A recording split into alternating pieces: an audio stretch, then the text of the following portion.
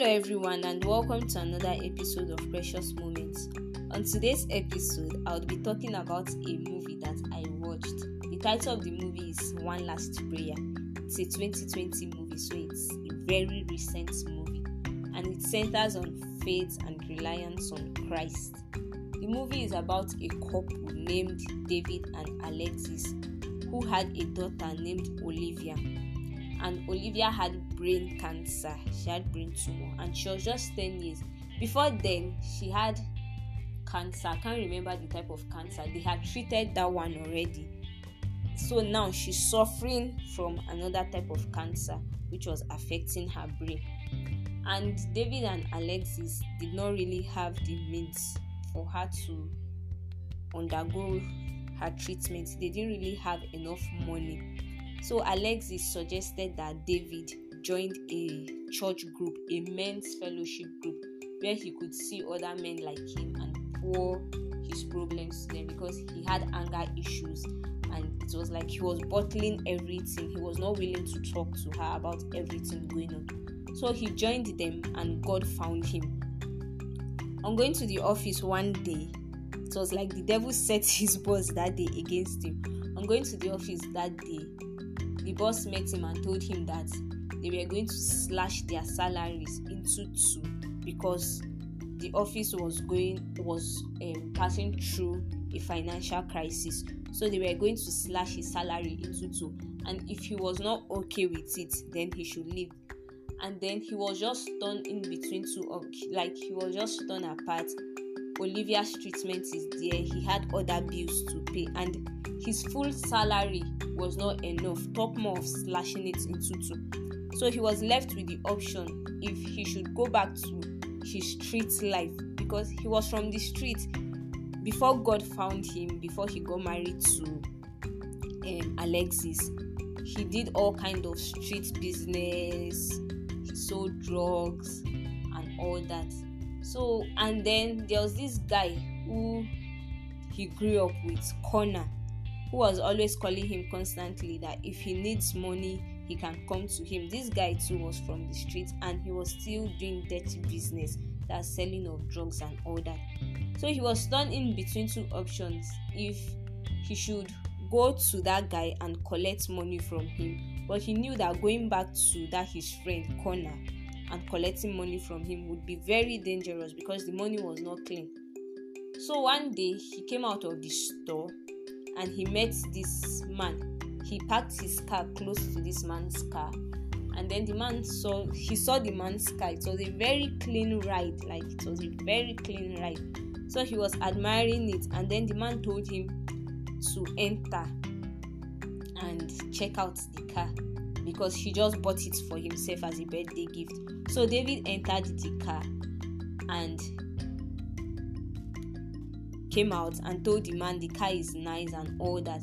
So there and then the man started pouring out his heart to David. He was telling David of everything going on in his life and how he was about to divorce his wife. So David did not know what to do at that point. David now told him that he should pray for him. But the man said he does not believe in Christ, but nevertheless, he would allow David pray for him. So he allowed David, and David just said a short prayer. And the man was very grateful that thanks for listening to me and everything. So David went his way, and the man went his way. So David now decided to go back to that his friend Connor to collect money from him. On reaching there, that one now told him that he would give him the money on the condition that he delivers drugs for him. And that was the lifestyle David left before God found him. So David was like, he was not going to do that. He walked away and he poured immediately. When he got to his car, he poured his heart to God. He told God that he has no other option but to depend on him and all that. On reaching home, him and his wife, they were still outside their house. He saw a lady walked up to them and told them that she wants to see them.